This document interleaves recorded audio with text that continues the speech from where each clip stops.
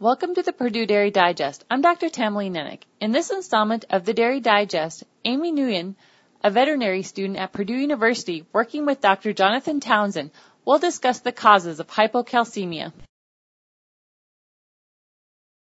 Milk fever, also called periparturient hypocalcemia, is a decrease in blood calcium levels commonly observed in mature, high-producing dairy cows within 72 hours of freshening.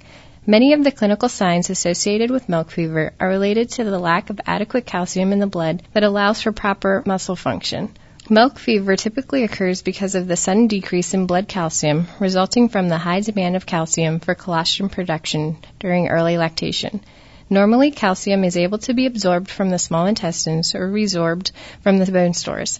However, with decreased feed intake and inactive calcium mobilization mechanisms near parturition, the demand is too high and clinical signs quickly become evident.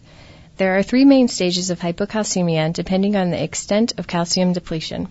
During the first stage, cows can stand but may have muscle tremors, ear twitching, or head bobbing accompanied by bellowing and anxious behaviors. Stage 2 is the classical presentation of milk fever, in which the cow is down but alert with a dry muzzle, low body temperature, cold extremities, and a high heart rate. Cows may also appear bloated and have decreased urine and manure production. When the cow has progressed to the third stage, they are usually down, unresponsive, lying on their side with extreme bloating. This situation is considered an emergency and could result in death if left untreated. Typically, diagnosis of hypocalcemia is based on the history, clinical signs, and how the cow responds to treatment with intravenous and/or subcutaneous calcium.